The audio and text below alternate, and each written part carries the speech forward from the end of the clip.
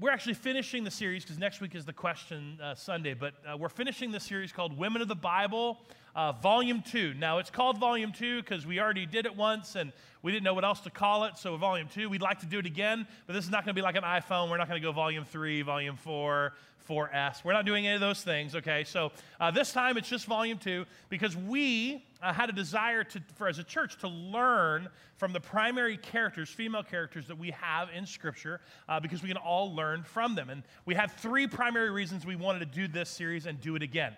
Number one, because women are awesome. And all God's people said, that's exactly right. Women are awesome. And what makes them awesome? Well, the second reason is that it gives us a full picture. They give us a full picture of the quality or character of God. And you've heard me say this before, that when God created man and woman, He created us in His image. We were equal in worth and value. We might have been different in role and function.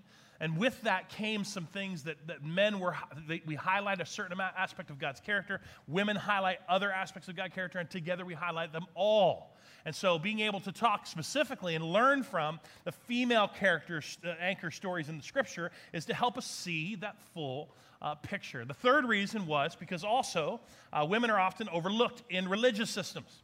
Okay? Now, I believe Jesus, that's all religious systems. I believe Jesus himself, the way that he always found a way to treat and uplift and exalt women in his culture, I believe Christianity is the answer to that. I believe that Jesus set a great example, especially in his day and age when women were just a commodity. They were looked down upon. They couldn't be witnesses to anything. There's lots of context there. Jesus found a way to sort of fight against that culture. And so I really do believe Christians the answer. Now, in a Christian history, like we have a long way to go, okay? We have a long way to go and lots to learn. But in terms of all religious systems, I believe Christianity can do better. And so that's one of the other reasons we decided to do the series. And if you were on our Facebook page or you connected, like we asked a couple questions a couple weeks ago about, some of the female characters that you enjoy reading about that made an influence in your life. And we have so much material there. We have so many people. But the girl we're going to talk about today, her name came up several times. And last week we talked about the way we respond in terms of looking at the story of Abigail. Today I want to talk about the theme around this lady's story, and it's the theme of faith. It's the theme around how our faith works in our lives, especially in the hard times, in the most difficult times in our lives. And this lady's name is Hannah. All right, this lady's name is Hannah. Now, I'll tell you some more of the significance, but Hannah usually gets a little bit looked over because her son is actually the one that most people usually focus on, which his name is Samuel. But the reality is that there would be no Samuel if it weren't for who? Hannah, that's right. So we're going to look at Hannah. We're going to look at her story and really see what we can all learn from her story today. If you want to turn in your copy of God's Word, you can go on your phone or your Bible. It's 1 Samuel. We're going to start there, and I'll put it up on the screen for those online to follow along with us as well. There was a man named Elkanah who lived in Ramah in the region of Zuph in the hill country of Ephraim. It's a lot of names there, right? Now, some people tell me they don't like to read the Bible because they don't understand it. That's just a really bad excuse, all right? Let me tell you what I do when I find names I don't like to read. This is what I do. He was the son of Big J and the grandson of Daddy E, and he was the great-grandson of capital T, which is the great-great-grandson of Z, right, of Zuph, of Ephraim. The reason that a lot of this is there is you got to remember the Old Testament is the Jewish historical record. Okay? So a lot of times when you see these lineages and things, they want you to know it applies to the story, not just for their historical record, but Elkanah lives in the region where his great-great-great-granddad actually started their family. And so it's a history. There's got heritage there in terms of their family in Ephraim. It says Elkanah had two wives, Hannah and Peninnah. Peninnah had children, but Hannah did not. And each year, Elkanah would travel to Shiloh to worship and sacrifice to the Lord of heaven's armies at the tabernacle. And on the days that Elkanah presented his sacrifice, he would give portions of meat to Peninnah and each of her children. And though he loved Hannah, he would give her only one choice portion. Now, I need to tell you, the choice portion was a double helping. It was a big portion in terms of everybody else, but wants us to know in terms of this story that because she didn't have any children, she really only got one because the Lord had not given her any children. So Peninnah would taunt Hannah and make fun of her because the Lord had kept her from having children. Year after year. Just say those 3 words with me. Year after year. One more time. Just say it again. Year after year. It was the same. Peninnah would taunt Hannah as they went to the tabernacle to worship. Each time, Hannah would be reduced to tears and would not even eat. Why are you crying, Hannah? Elkanah would ask. Why aren't you eating? Why be downhearted just because you have no children? You have me. Isn't that better than having 10 sons? Now, this isn't a marriage series, but we'll go ahead and throw this out there. This would be in the category. This would be in the Jeopardy category of things husbands should never, ever, ever say to their wives. Okay? Only a man would be this stupid. I'll just go ahead and call it out there. Why are you crying? Year after year. Honey, why are you so sad? Right? Just because you don't have any kids? You have me. Isn't that enough? I don't know. Yeah. Isn't that enough? I'm sure he intended well. I will say this, there's a big theme here that we see right away in terms of her infertility that I think many of you, there's probably some of you in the room that can actually identify with Hannah. That's one of the reasons her story is so powerful. But the reality is that I think this is a bigger story, especially when you start looking at the things we can learn from Hannah's faith and the way her faith plays itself out in her life. And that is the bigger picture of what Hannah's really dealing with is she's dealing with barrenness. Okay, she's dealing with barrenness. And so I like to call this, especially for us who may not deal with the infertility side of things, that there is a place of barrenness. There's a place and a season that if you haven't already hit it, you might hit it, and sometimes you'll hit it more than once. Barrenness, when you look at its actual definition, really does mean unproductive and devoid of and desperately lacking and unfruitful. And so there is this place of barrenness that many of us can experience in our lives. And what it is it's a longing that's so deep in you that you really honestly feel kind of incomplete without it. You feel incomplete without it. And you sometimes may be ashamed to admit that. But it's such a deep desire, such a deep longing that you feel like you're devoid of, that you're desperately lacking, unfruitful, unproductive in your life. And maybe that for you is a relationship. Maybe that for you is marriage itself, marriage. Maybe that's for you, it's a direction in terms of job or career, or just its direction of life, because you feel you may be at a place where you're just so aimless right now. You're so unsure about life that it's a place of barrenness for you. And Hannah's experiencing this. She's experiencing this from the true nature of infertility, that she desperately longs for children. And she sees Peninnah, and she's making fun of, and she's got everything she wants. And that's the problem with our place of barrenness sometimes, is that everybody around us seems to be doing fine. We're surrounded by people who look complete. They have direction. They have the career. They have the answer to those things. They have the marriage that they've always wanted. They have these things, but you don't. And again, if you haven't hit this place in your life up to this point, I just want you to know there's going to be maybe a time of barrenness and a place of barrenness that you might run into. And it's going to affect your faith. Let's continue with the story. It says, once after a sacrificial meal at Shiloh, Hannah got up and went to pray.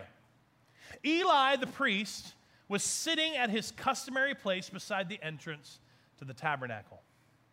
Hannah was in deep anguish, and she was crying bitterly as she prayed to the Lord. And she made this vow. She said, "O Lord of heaven's armies, if you will look upon my sorrow and answer my prayer and give me a son, then I will give him back to you.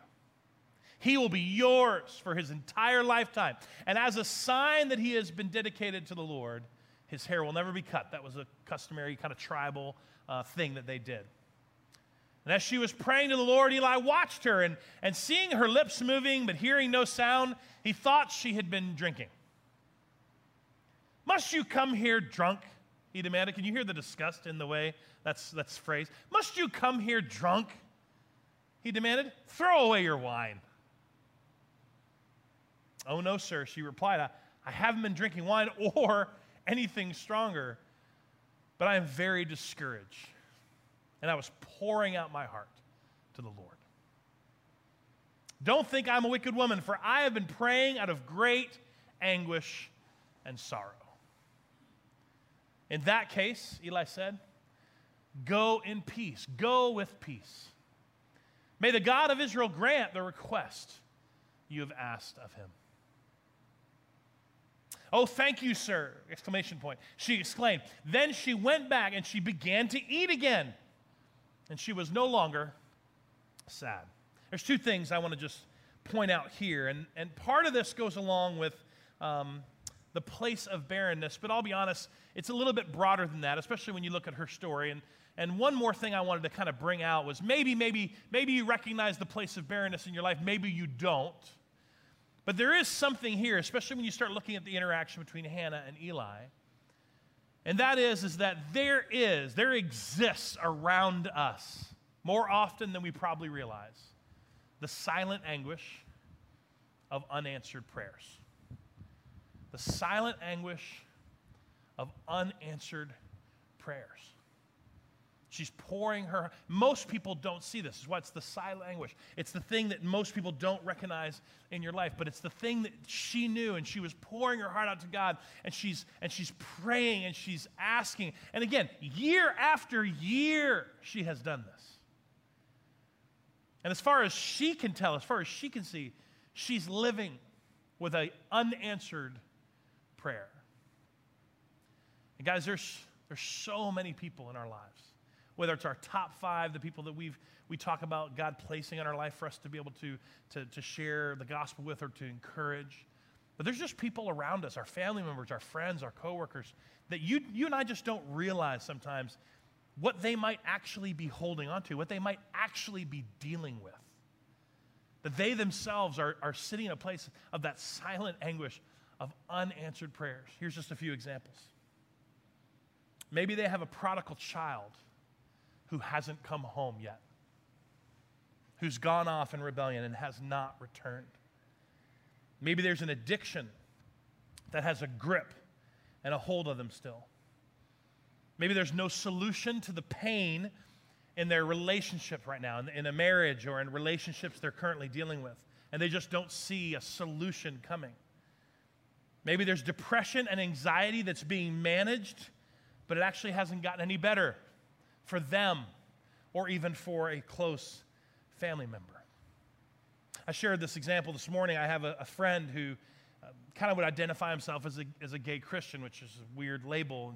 He would identify his life as a homosexual, but he wants to identify as a Christian, as a follower of Christ. And so that's the identity he wants to have.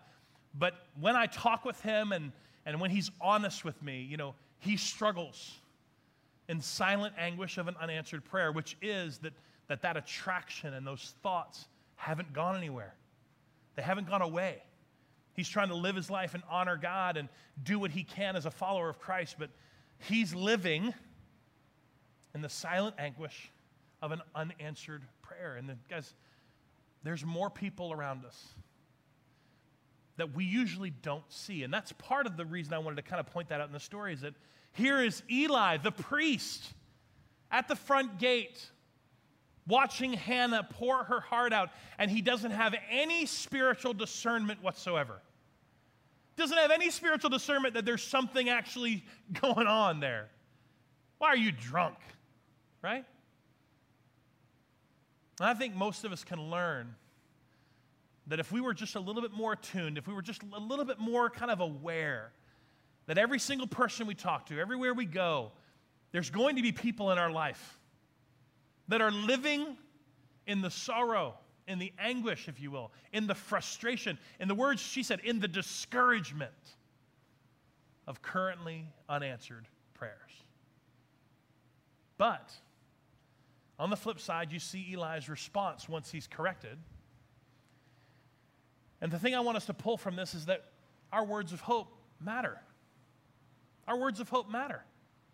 Now, just to help you understand the context, the words that Eli speaks to her are not like prophetic words. They're not words of prophetic power, like from God's voice to you, in terms of how prophets in the Old Testament function.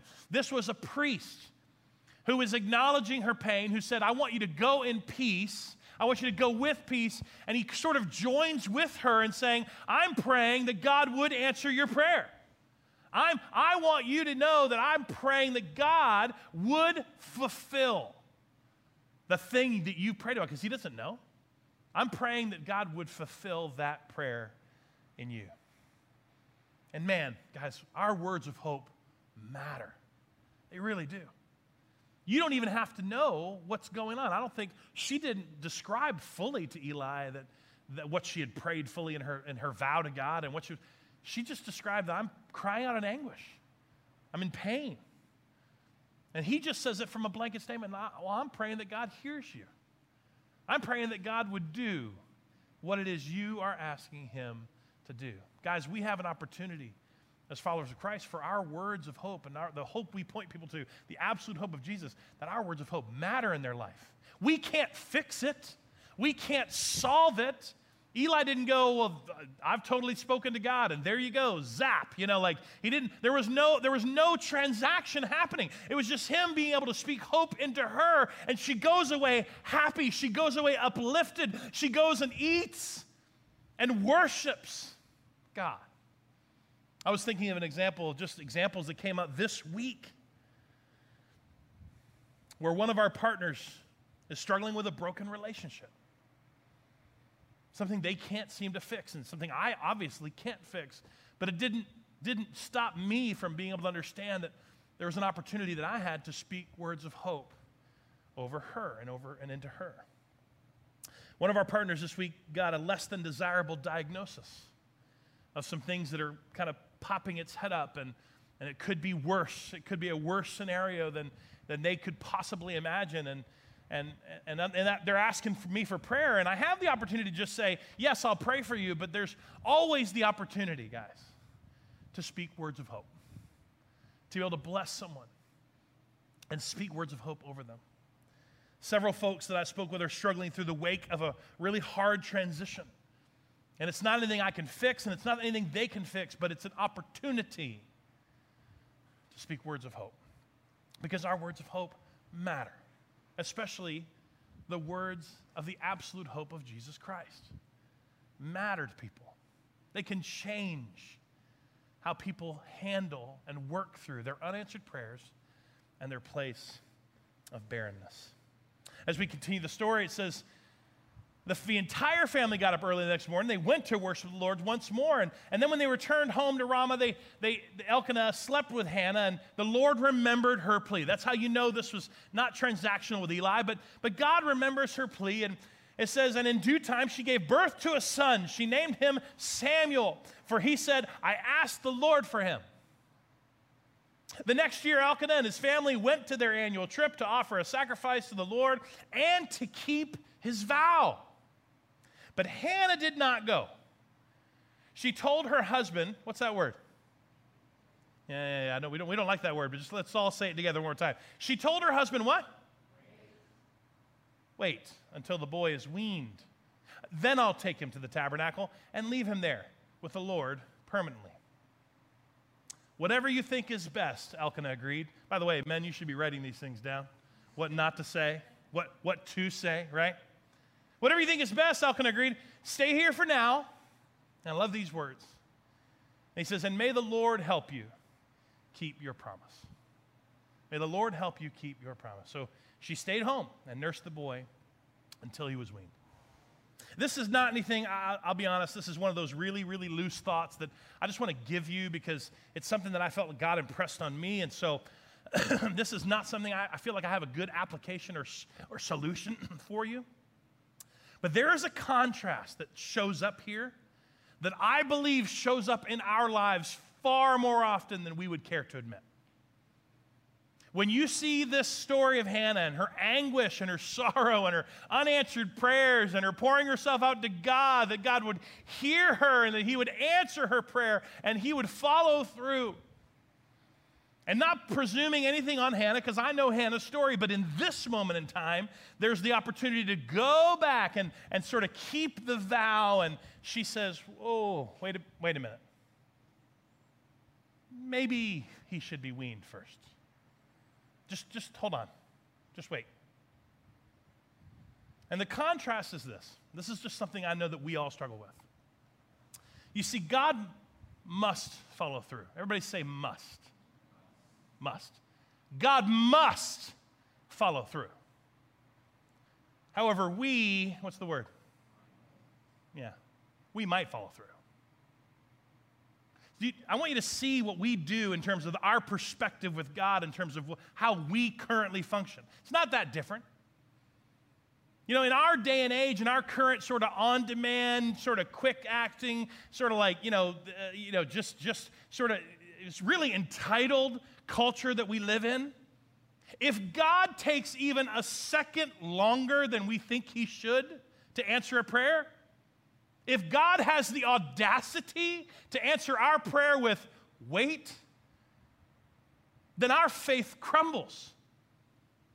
God's not real. He doesn't care. He doesn't love me. He's not able. Why? Because God must follow through. He must do what he said. I'm going to take some obscure promise in the Old Testament and slap it like a bumper sticker on my life. And, well, God must do that for me.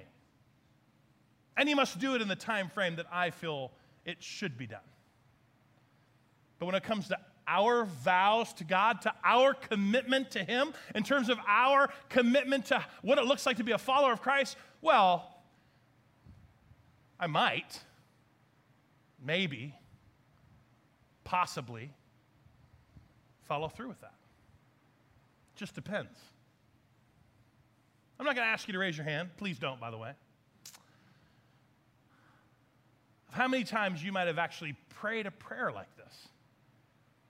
God, if you would just do this, I promise I will never do this again. I will never drink that much again. I will never text and drive again. God, if you could make sure she's not pregnant, I won't even hold her hand again. How many times have we prayed the prayer where, God, you must. God, please. But I will, or I never will, or I promise, or I vow, or I'm just telling you on my mom's grave, on God, on your word.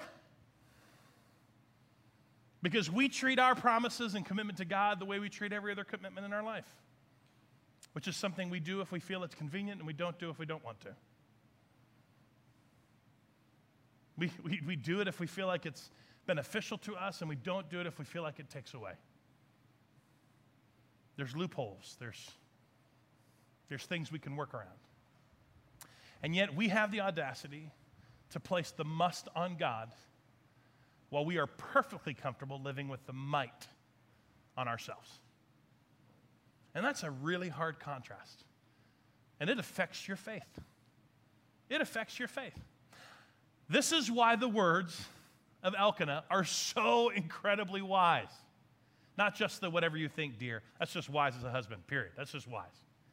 But when he looks at her and says, I'm going to pray that God would help you keep your promise to God. May the Lord help you keep your promise to him. Why? Because, guys, that's the only way our promises are ever going to happen. That's the only way our commitment to him even works. That's the only way when we make those sort of prayers and those promises. Oh, God, if you'll let that promotion happen, I swear I'll start tithing. God, if you let that sale go through, if you can let us have this bigger house, if you can do this, I swear I'm gonna do more for you. It's not even within you to keep that promise. But it is within the power of Christ working in you to help you keep that promise. So Elkanah's dead on here. Hannah, the thing she prayed for, that she begged God for, the place of barrenness, of lacking and unfruitful and unproductive, was finally here. She finally has a son, like dead on answer to prayer. And now she is going to give him back and give him away. Can you imagine the tension that you would have with that? And so Elkanah's not wrong. He just says, I just pray the Lord will help you keep the promise you made, because that's the only way this kind of promise could have even happened. God must, but we might, and there's the only way that it works for us is to trust in his power through us to help us keep our commitments. Now we do see in the story, that when the child was weaned, Hannah took him to the tabernacle in Shiloh, and they brought along a 3-year-old bull for the sacrifice and a basket of flour and some wine. That means there's a party, just to let you know. After sacrificing the bull, they brought the boy to Eli. Sir, do you remember me? Hannah asked. I'm the very woman who stood here several years ago praying to the Lord. I asked the Lord to give me a boy, and he has granted my request. He came through, and now I'm giving him to the Lord. And he will belong to the Lord his whole life. And then they worship the Lord there. Now, just to let you know, please don't drop any children off at Journey Church. All right. That's a public service announcement. All right. I love this, because it is the picture that she does follow through. And if you go on to read, I'm not going to read it for you. If you go on to 1 Samuel 2, you read Hannah's prayer of thanksgiving. Very different than her unanswered, silent anguish prayer. She prays this prayer of thanksgiving, thanking him and having gratitude for what God was able to do. And now she's giving him back to God, and he belongs to her. And she really somewhat prophesies some amazing things that Samuel's going to do. And it is true. Samuel is going to be the last judge, and he's going to be the first prophet, and he's going to instill the first king of Israel. Samuel is a critical person in the Jewish history. She kind of prays this and even sort of speaks that out over him. And then a little bit later, just for the context of the story, a little bit later, it shows that every year, his mother made a small coat for him, for Samuel, and brought it to him when she came with her husband to the sacrifice. So they were able to see him every year. And mom brought a coat. Isn't that a great mom thing to do? Make him a coat every year? But before they returned home, Eli would bless Elkanah and his wife and say, may the Lord give you other children to take the place of this one she gave to the Lord. Now, this is not callous language like a kid can take the place of a kid. But this was just his way, again, of speaking hope and trying to bless the family. But the Lord did bless Hannah, and she conceived and gave birth to 3 sons and 2 daughters. Meanwhile, Samuel grew up in the presence of the Lord. Bottom line, and this is just where we're going today, in terms of what we learned from Hannah, is that Hannah's faith in God is the fuel for her hope. Hannah's faith in God is the fuel for her hope. How she responds to her place of barrenness, how she responds in that silent anguish of unanswered prayers, how she responds in terms of believing it, even when she didn't see it happening. She believed and trusted that God would hear her prayer, that God was able, and God fulfilled that prayer. But it was her belief, it was her trust, it was her faith that actually propelled and fueled her hope that one day it would happen. Now, for us, we know, and this is our New Testament language from the writer of Hebrews, this is how hopefully you've been taught in understanding what faith is and what faith means. The writer of Hebrews in Hebrews 11 says, faith is confidence in what we hope for.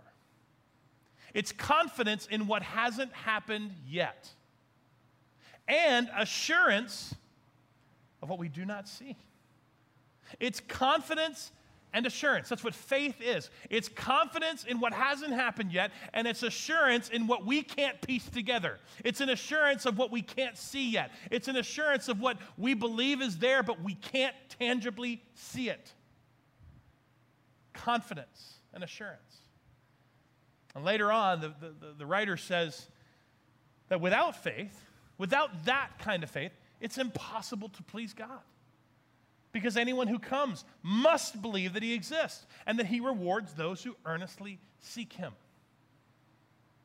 They must have that faith of understanding that, yeah, we put that on God, that he must follow through. But even when we are sitting in the anguish of unanswered prayers, even if we're sitting in a place of barrenness, that we believe he's present, that we believe he's there, that we believe he's with us. And our faith is not that we can fix it. Our faith is not that another person, a priest or someone in your life can fix it or do it for you. But our faith, our trust, our confidence and assurance is in that God can only do what God's going to do. And we have to take our eyes off of what we cannot do, because that's where Hannah was. She's like, I'm praying this to God. I'm taking it to him because there's nothing that my husband loves me, but there's nothing he can do.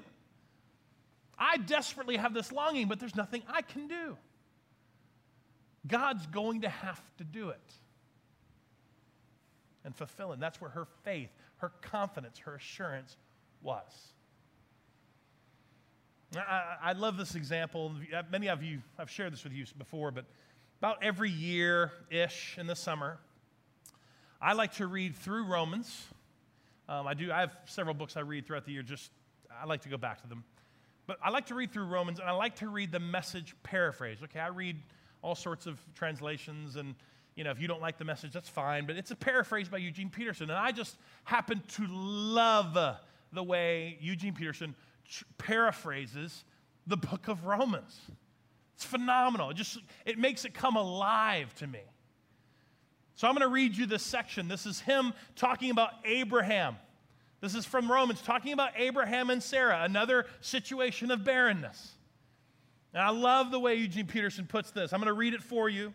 Here's the reference in case you want to read it on your own. Abraham was first named father, but then became a father because he dared to trust God to do what only he could do. Raise the dead to life, with a word, make something out of nothing. When everything was hopeless, Abraham believed anyway, deciding not to live on the basis of what he saw he couldn't do, but on what God said he would do. And so he was made the father of multiple peoples. God said to him, you're going to have a big family, Abraham. Abraham didn't focus on his own impotence and say that it's hopeless. This 100-year-old body could never father a child. Nor did he survey Sarah's decades of infertility and give up hope. He didn't tiptoe around God's promises, asking cautiously skeptical questions. He plunged into the promise of God, and he came up strong, ready for God, sure that God would make good on what he had said. I love those words because they just come back to me often, that even when it looked impossible, Abraham believed anyway. And he didn't spend his time and his energy and his faith focused on what he could not do. He spent his time and his prayer and his energy focusing on what only God could do. Raise the dead to life. With a word, make something out of nothing. That's what God can do. That's what God can do for you. And that's what he chose to focus on. That's where his faith remained. So I don't know where you are today. I'll end with this. I believe there are people today that came to Journey that are in a place of barrenness. I really do believe that. As we prepared for this series and prepared for this week, I believe there's people struggling to come to church and struggling to come and worship because it feels inauthentic to express words of gratitude when they don't feel gratitude. They appear, they know that he is our living hope, but they don't feel. They're not connecting the dots in their place of barrenness that he is our living hope. And so if that's you today, if that's you just in a place of barrenness, I just want you to know that he hears you. He is hearing your prayer. He loves you. And I'm going to join with you in prayer that God would answer the longing of your heart. That thing that you feel makes you incomplete. That he would either help you understand how complete you really are in him, or that he would answer that prayer in your life. For the rest of us, I'll be honest, I think that the challenge today that I want to give you is just be more aware of the people in your life who have unanswered prayers. Have the spiritual discernment that Eli did not have. That when people around you and you go and say hello to somebody and you ask them how they're doing and they say they're fine and they're not fine, right? They're not good. That even if you don't have a chance to speak into the details of it, that you have an opportunity to speak words of hope that will matter to them and will matter in their life. And that for all of us, really, our faith, guys, our faith is the fuel for our hope. It is. Our trust and assurance and confidence, even in what's not happened yet, even in what's not seen, is what fuels our hope, our absolute hope in Jesus. Let's pray together this morning. Father God, I'm so thankful. I'm so thankful for Hannah's story, and not just because she gave birth to Samuel and all that Samuel would do, but I'm thankful in this moment we have the record of her faith and her hope and the way in which she not only made a vow to you, but that, she, by your strength and by your power, she kept her promise. God, in a room this size with this many followers of Christ, there's so many promises that we've made to you. God, we ultimately need you to help us fulfill and keep the promises and commitments we've made to follow you. God, I pray this morning specifically those who might be in a place of barrenness, that you would meet them where they are, that you would give them peace. And that even if they came into worship today, God, with a weight, even if they came in today with anguish, I pray that they will go with peace. They will leave this place happier than when they came in. They will leave this place with hope because of who you are. And God, I pray that all of us as a church, just Journey in general, the people of Journey, God, we would be a people that would have the spiritual discernment to be compassionate to those that we engage who really are living with unanswered prayers. And that we would understand that we've been given the words of life to speak hope and life to others. And that those words of hope really do matter to people.